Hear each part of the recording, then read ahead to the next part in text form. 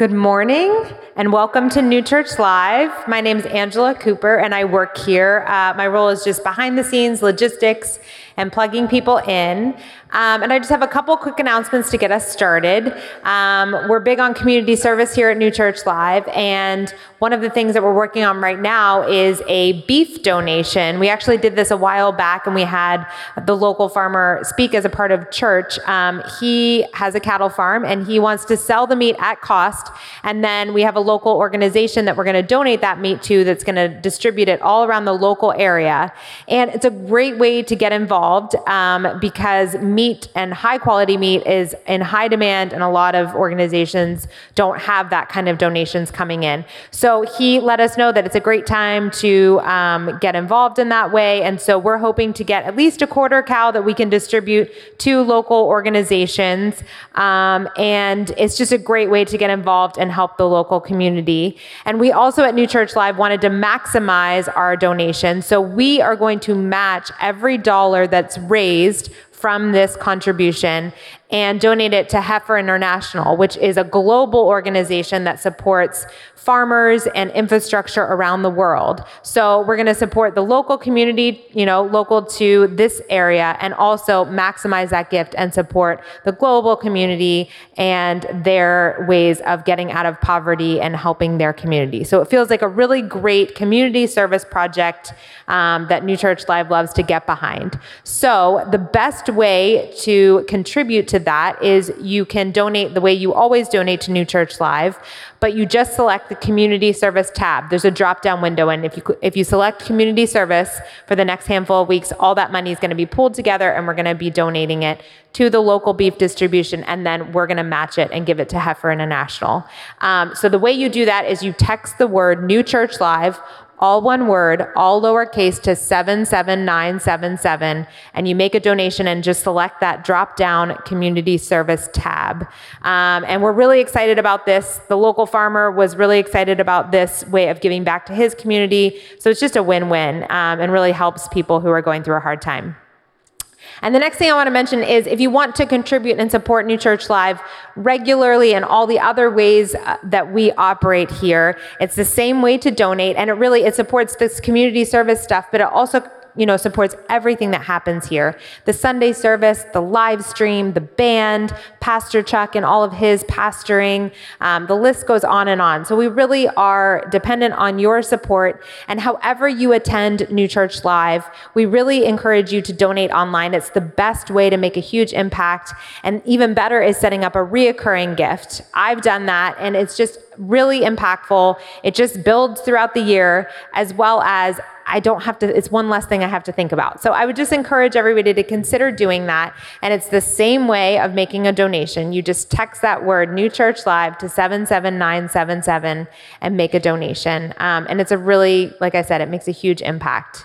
And if you have any questions about anything that I mentioned today, there's a contact form on our website, or there's a chat window on the feed when you're watching the service. And if you put your information there or ask your question or go to our website, I get all of those emails. So you can always get in touch with me, always connect with me, and I'm happy to plug anybody in or answer any questions. So Pastor Chuck's coming out here, and I just want to welcome you all to New Church Live. So, great big good morning. Can we all say good morning together? Good morning. I hope you said it at home as well for all those folks who are joining us this morning. Great to have you here today. We have a very, very special service. Some of my favorite services here at New Church Live are ones where we take theory, which is always fun to talk about, and then more importantly, we see how it's lived out. Like, here's the theory and here's the practice. This is what it can look like in our lives. And we're so privileged and honored today to have Brian Henderson joining us as part of our team today. And he's going to be talking about his particular journey. And so the first half of the service, I'm going to be talking about the theory stuff. And then the second half, we're going to look at how this can look at in your lives. So as the musicians get ready to get started, I just want to say one more time, welcome to New Church Live.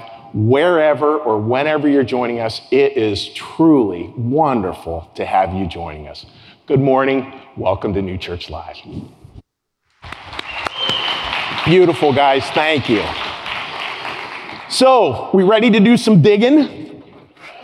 we're going to be taking a look at that idea, of like being a miner, of not minor as in young, but minor as in like, how do we work through stuff? How do we continue to dig at this thing called a spiritual life?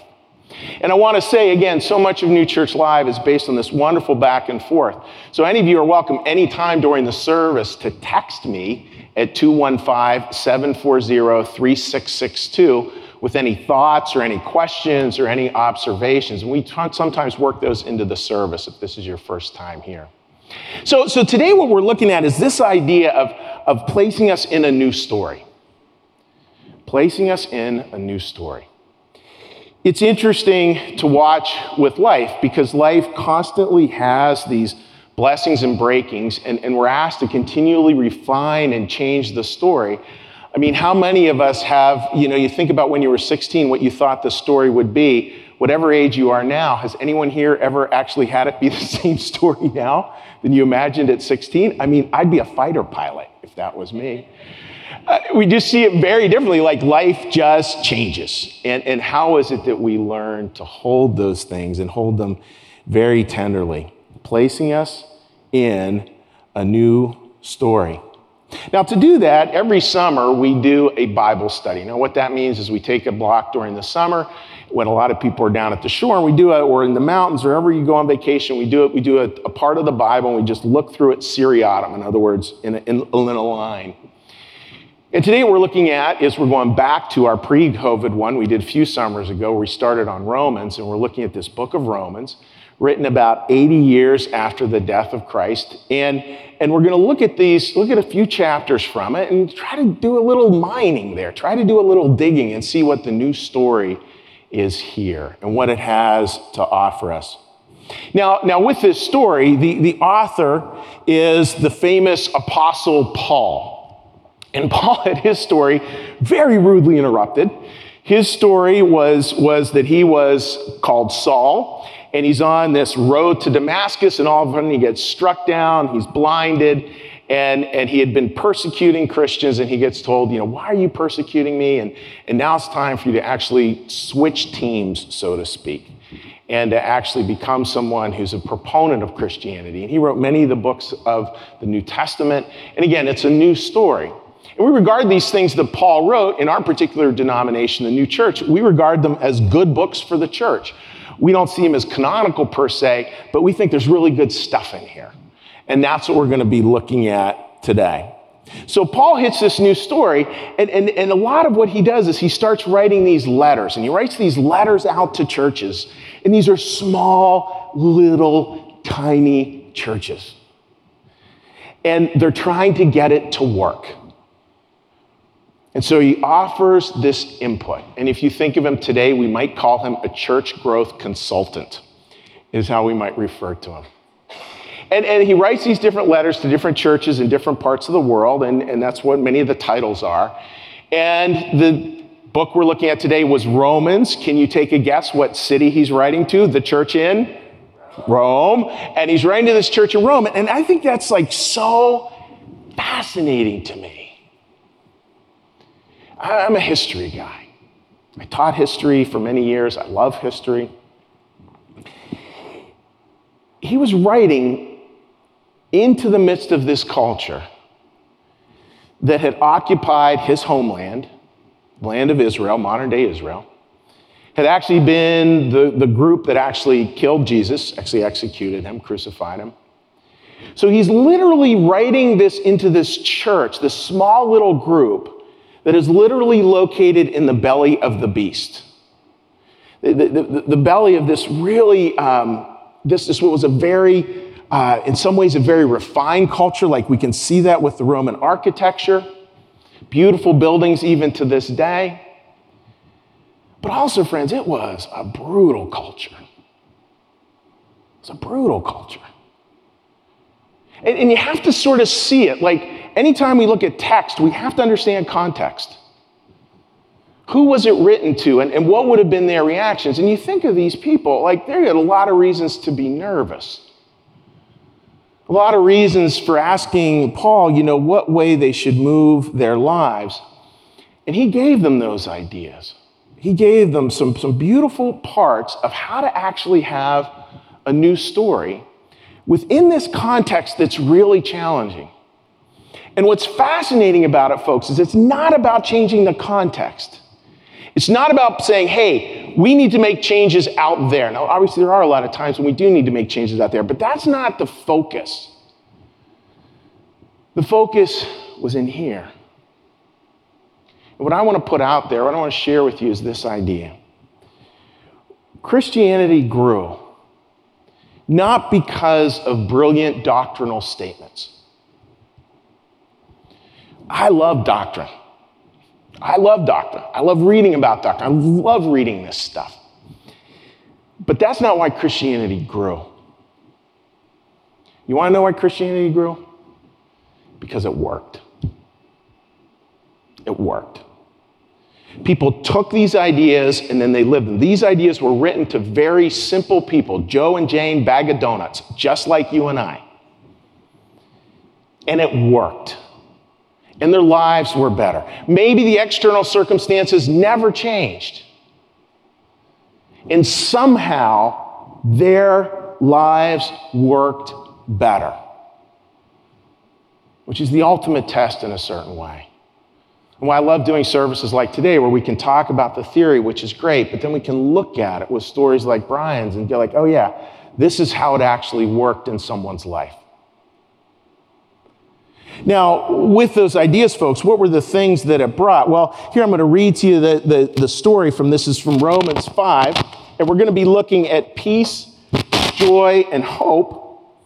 And here we go. So peace, joy, and hope. Therefore, since we have been justified through faith, we have peace with God through our Lord Jesus Christ, through whom we have gained access by faith into the grace in which we now stand.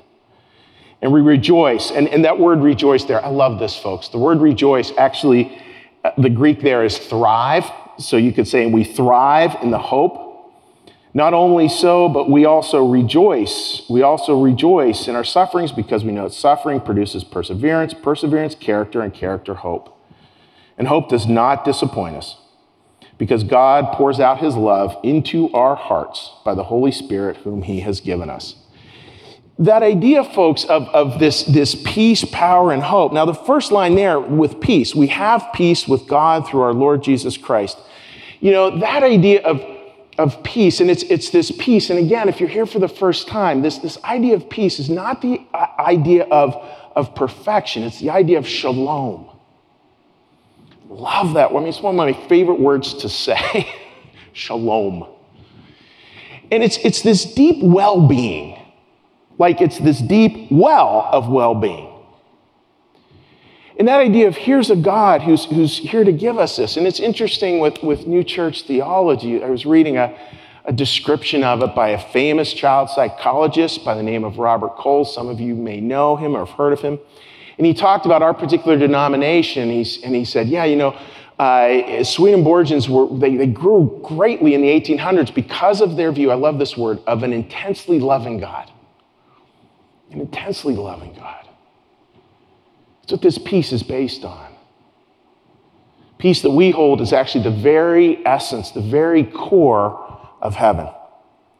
And then a fun one is this power. This idea that he's talking as well, and we're going to see this not power over, but power with. That was so much the time. The culture they were in, Roman culture, was all about power over. Everything was in a hierarchy. Big pyramid from the top on down. And here's a fascinating one, right? Like the emperor, on the emperor's coins at this time was inscribed the emperor's name and then underneath it, the Son of God. And here comes Jesus and his followers, and here's Jesus is constantly calling himself the Son of Humanity. Boy, what a different perspective that is. Power over, power with. And that power with was so critical to have. It was such an important part of what they believed and what these original Christians believed. And the idea, as it said in that first song, you know, let us gather around the table. It was this idea of table fellowship. Power with. I mean, just think of that, folks. Like, here they're saying, these original Christians were saying, yeah, the biggest power we have is when we all gather for dinner. What a different view that is. So we have the idea of peace, we have the idea of power, and then we have the idea of hope. And this is so critical, folks. A number of times during the service, I'm going to tell you to take a screenshot, and this is one I would tell you to take a screenshot of. We know that suffering produces perseverance, character, and character, hope. Now it's easy, again, to read through that line really quickly, right? And you think about Paul offering that to these people who are living in an occupied land, living in this occupied land, and the fear that would have been around there. They clearly would have been suffering. They clearly would have been struggling. And here's the brilliance. And I feel like, man, my words are going to fall so short of what I really want to communicate. So much of our lives is spaced on this idea of we have to have these elements, and these elements will always end in an answer.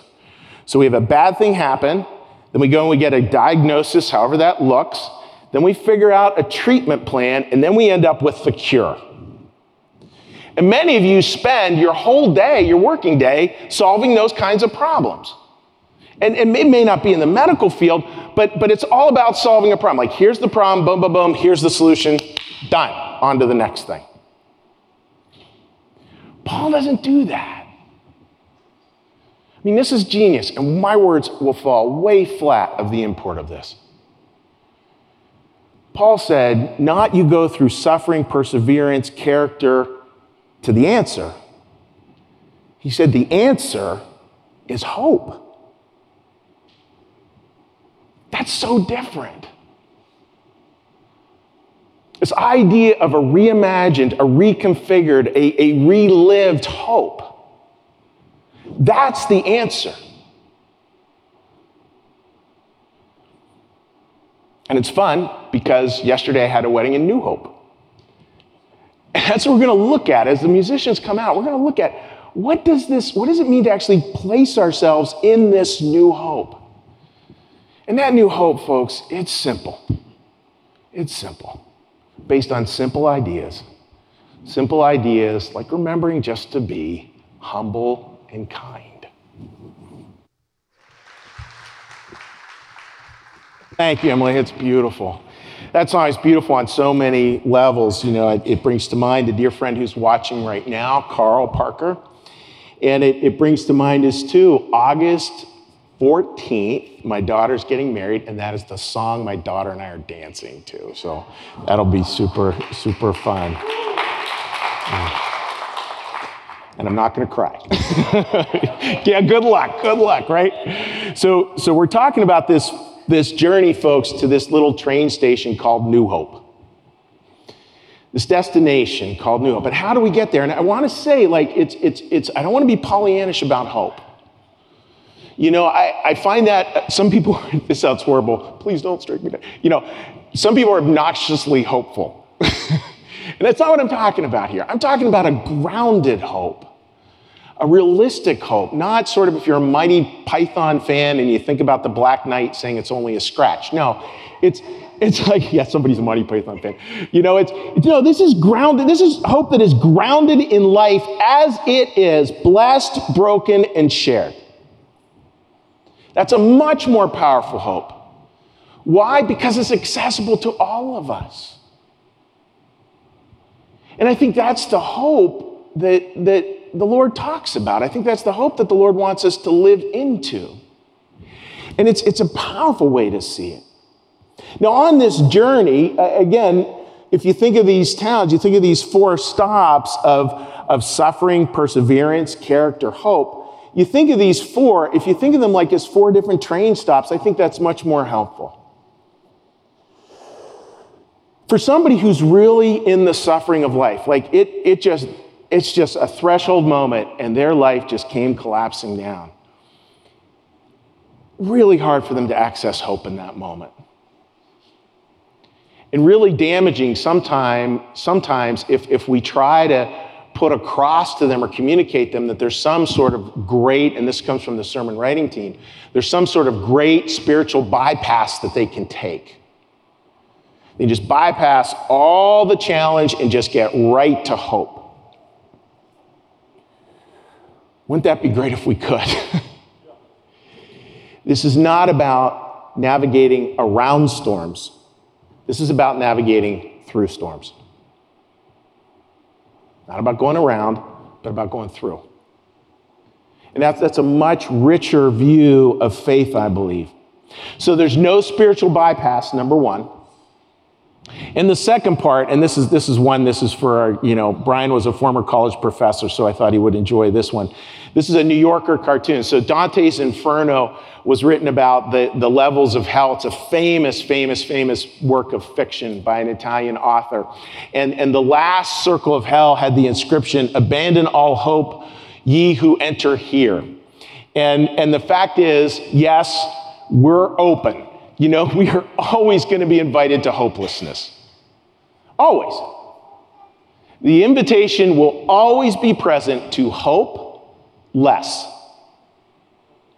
versus learning to be hopeful. And that invitation, again, we have to learn to say no to that particular invitation and to maybe start thinking of a very different invitation, a very different imagination. Not one filled with darkness, but one filled with light. And it's light to see life as it is. I want to be clear about that. Dark hope, you can't see a thing. But a hope that's filled with light can see things, including hard things, for what they are and what they are in our lives. Now, what starts to shift here, folks, is this: the doctrine we believe. And then more importantly, that kind of transforms into the new hope we have discovered. That's where we move it from just being an academic, the idea of faith being an academic pursuit, into this understanding, this new deep hope that we have discovered.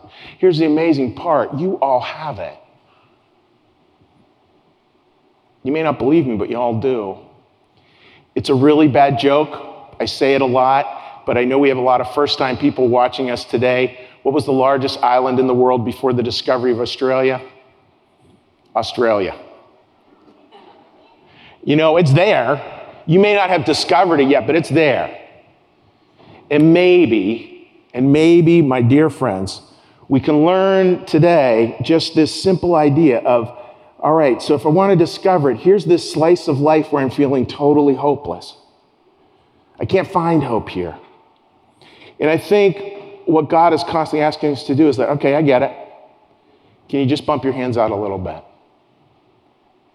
Still having a hard time finding it, Lord. Okay, just bump a little bit more. Still having a hard time. Just keep on bumping it. And eventually, friends, you're going to run into something. And that thing is called hope. And with that, I welcome my dear friend, Brian Henderson, to the stage.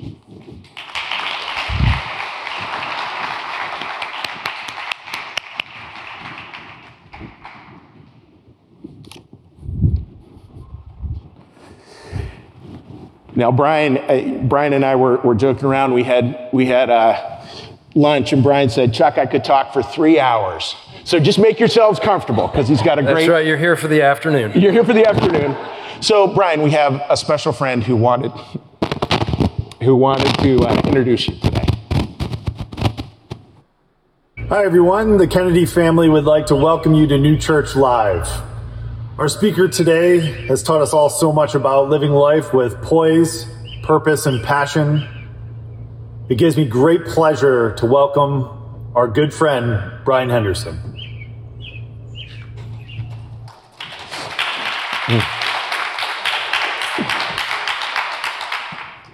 So, thanks, Chuck. Yeah. Thanks, Matt and Eileen and family. Yeah, they're friends who moved up to the Syracuse area. Matt was honored to be able to join us that way today. And Brian, so your story. First off, we'll get a big breath here. So your story. You want to give us the quick recap of what happened? Yeah, just very quickly, this chapter of my life started a little less than 3 years ago. It was Labor Day weekend of 2018. I woke up with a fever. By the end of the week, I was in the ER of Abington Hospital with a fever close to 105, rapidly losing use of my right leg, experiencing temporary blindness, and terrified. Had no idea what was going on. About a week later, they determined what was going on, and that was I had contracted West Nile virus from my backyard in Hatboro, just down the street, and that I had an immune response to that. My immune system went haywire. Not to get too technical medically, but what happened was my spinal cord was inflamed, and my body was beginning to erode the sheathing, the demyelination of my nerves. So I was in the hospital for about a month and a half, and after about a month and a half of 3 weeks of intensive rehab there, I went home in a walker.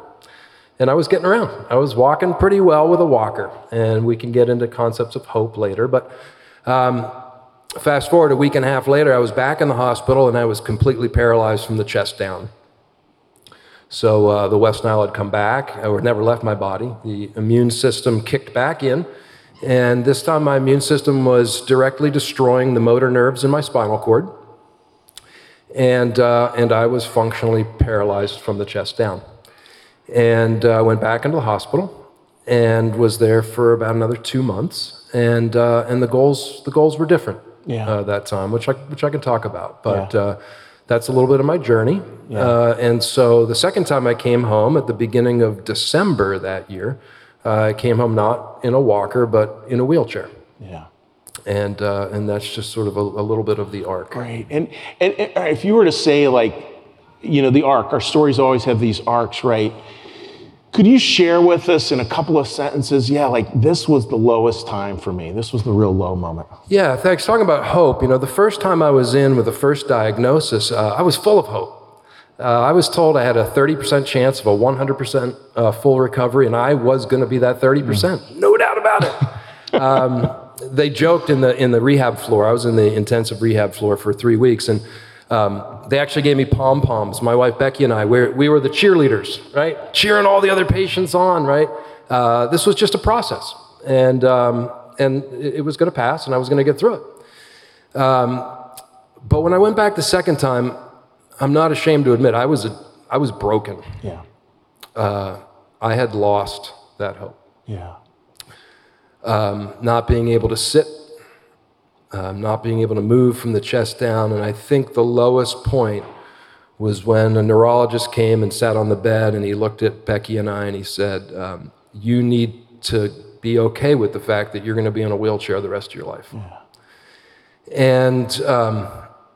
And I think what was hard for me was just that knowing that I have a different perspective now, but where I was there was I had to change my whole identity. Yeah. That's how I felt. Yeah. I felt at that point in my life that my identity was through physical activity and thinking, how am I going to get through this if I can't, silly things. But in the moment, if I can't move my daughter home from college, I can't, mow the lawn, I can't help out, I can't do things physically. And Becky would say every day, Brian, you're not your body. You are not your body. And I so desperately wanted to believe that, and I couldn't. I couldn't believe that. And I remember those endless nights staring out the window, just praying, saying, I want to be okay with this. I want to find that hope again. Yeah. And I didn't know how. I couldn't. I couldn't get out of that needing to shift who I thought I was. Yeah. And Brian, that's so beautifully said. And it's interesting, so much of life, right, is we get the test and then we get the lessons, not the lessons and then the test, right? And we believe, here in the New Church, God doesn't inflict these tests on us. Like, that's not it. God's heart's always the first to break. And what did you feel like you were starting to come to learn, that you were starting to put together in your head, that helped you move to a new place? Not a place of being cured or anything like that, but helped you to be able to move to a new place? 2 words: love and kindness. I was the recipient of so much love and so much kindness. I told Chuck I could talk for hours about my wife, Becky, my daughters, my friends, this community, the staff at Abington Hospital. I just received unconditional outpouring of love and kindness. And Becky and I often, we sit out and we talk about how the countless lifelong memories and moments that were formed when we were in the hospital by the overwhelming acts of kindness of the staff there. And they weren't trying to create moments, they were just being themselves. They were just being them. And so as I'm just in that dark place and I can't find my way out, I desperately want to, but I can't. Can I just tell two quick stories? So Amy was my occupational therapist, and we did lots of occupational therapy in the months that I spent with her, but she knew what needed to be healed was my spirit. And she knew that the way to my spirit was reactivating my mind. And so more than the occupational therapy, we talked. We talked and talked. And then she knew I used to be a teacher, so she would go home at night, and this is a mother, wife, mother, a young child, and she'd go home, and at night she would write history essays and purposely put mistakes in them. And she'd schedule me for the last session of the day because she knew those talks, were important. And she'd hand me the essays, and she would say, "Brian, tomorrow you need to return those graded."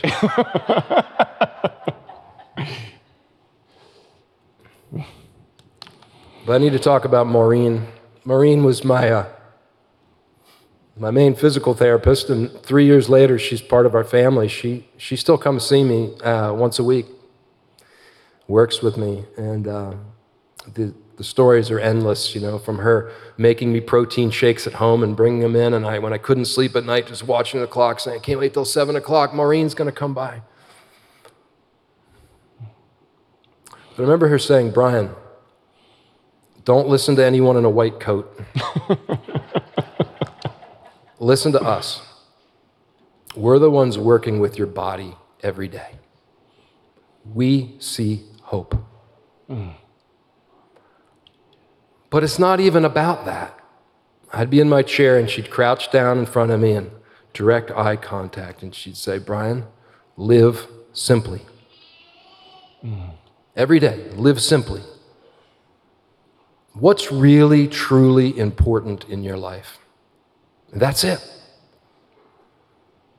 Through the months we spent together, she said, "Brian, you need to get that tattooed so you remember, live simply." And you know what?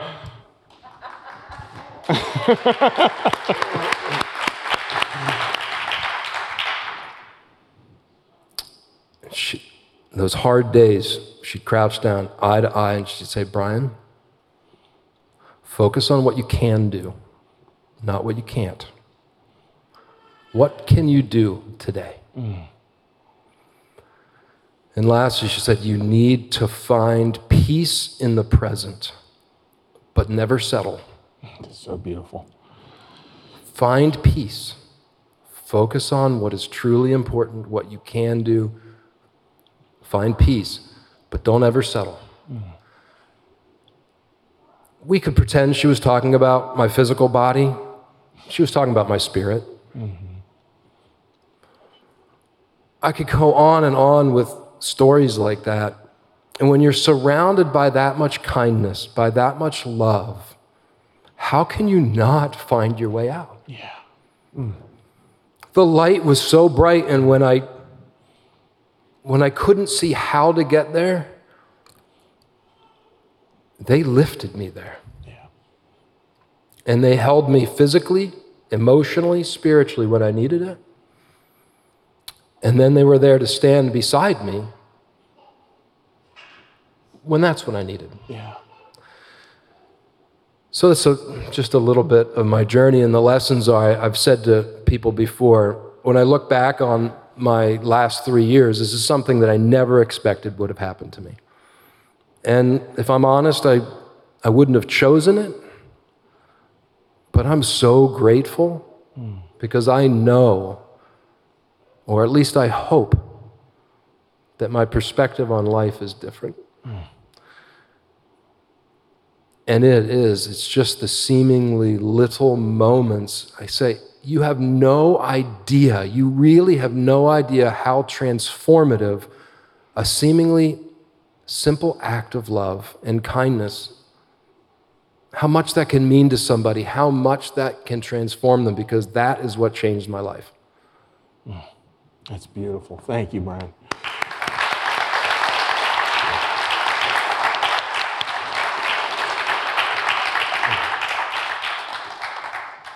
It's beautiful stuff, and I was especially struck. Just one of the lines of New Church theology I love is Emanuel Swedenborg says, "What else is a life of worship but a life of kindness?" And I thought, that's what God's asking, right? It's what He's asking. He's asking us for that life of kindness. So, with the last thought, right? We got these pictures of all these wonderful people who've helped you. By the way, that just makes me cry looking at that. And what sort of last word would you offer to people? Like this gets broadcast all over, so people will find it. And there's somebody who's going to be tuning in who's feeling hopeless. And again, understanding it's not about finding the answer per se, it's about finding the hope. Just a last word from you. What would you tell them? I would say I had to forgive myself. I still struggle with that. I struggle with how I was when I was in that hard place, and knowing that I wasn't who I wanted to be. And I have to learn to forgive myself. It's not only about being kind to others, you have to start by being kind to yourself and sort of let that go, and to say it's okay to be in that place where you can't feel the hope. Yeah. It's okay, because we're going to be in those moments where we can't feel that or see that, but don't ever give up. Don't settle. Don't give up. And a hard thing for me was accepting help. Allowing people, I'm not deserving, I don't deserve this, why me? Why are they being kind to me? You see some of the pictures up here. 1 year after I was hospitalized, Maureen organized a walk, and you saw how many people, friends, family, hospital staff came here, and the goal was walk from the football field to Pinewood Park up Buck Road. And the outpouring of support, allow people to help. Well, tell people how long that walk took you. So from the Osborne Fieldhouse football field up to Pinewood Park, what's that, a mile? I think Leanne, what was it, 2 hours? 2.5 hours? A long time. It was a long time. Allow people in, allow people to help. And as we heard in the song, it's about staying humble and kind. And when you get there, don't forget to turn back around. Don't forget to turn back around and offer your hand to the next person, because we all need that. That's all. You got nothing to add. That's beautiful. Thank you, Brian. Appreciate it. Thank you. Thanks, buddy. Beautiful. Thank you.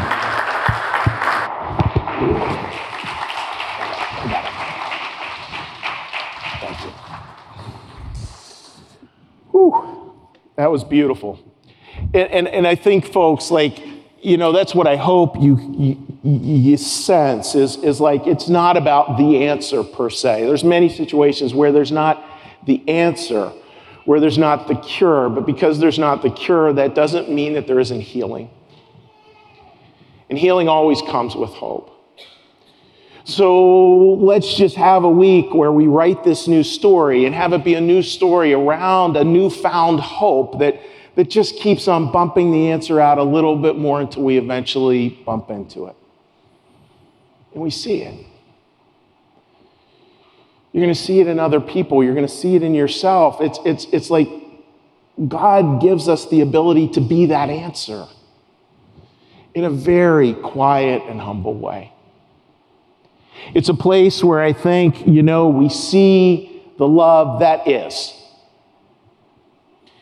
It's a place where we see the good that is life. It's a place where we come to trust that new hope. As Paul said beautifully with his final words, he said this line, God's love poured into our hearts. Like, think about that.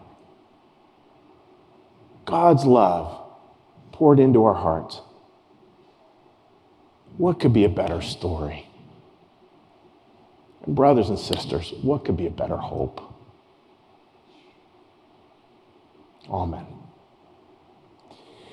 What we're going to do now, folks, is we're going to do a prayer. I'm going to offer a prayer. Then we're going to say the Our Father prayer. Then we're going to do a little blessing. And then you'll have a time for just a little quiet contemplation as the band gets ready for their last song. So please join me. Lord, thank you for your presence here among us today. Lord, help us to discover again and again that new hope. Understanding that is indeed what the answer is. That's what the point is. That's what the journey moves towards. A new hope that embraces goodness and love and trust and courage. Not by traveling around storms, but by traveling through them. And thank you, Lord, for Brian's wonderful words. Lord, thank you for his family who helped him. Thank you for his friends who stood by him. Thank you for the professionals who continued to help him to reach one more step. Your voice, always speaking to us through others and through the horizons you place before us. Let us live these lessons this week, Lord. Your prayer, Our Father who art in the heavens, hallowed be thy name. Thy kingdom come, thy will be done, as in heaven, so upon the earth. Give us this day our daily bread, and forgive us our debts, as we also forgive our debtors. And lead us not into temptation, but deliver us from evil. For thine is the kingdom, and the power, and the glory forever. Amen. May the Lord bless you and keep you. May the Lord make his face to shine upon you and be gracious unto you.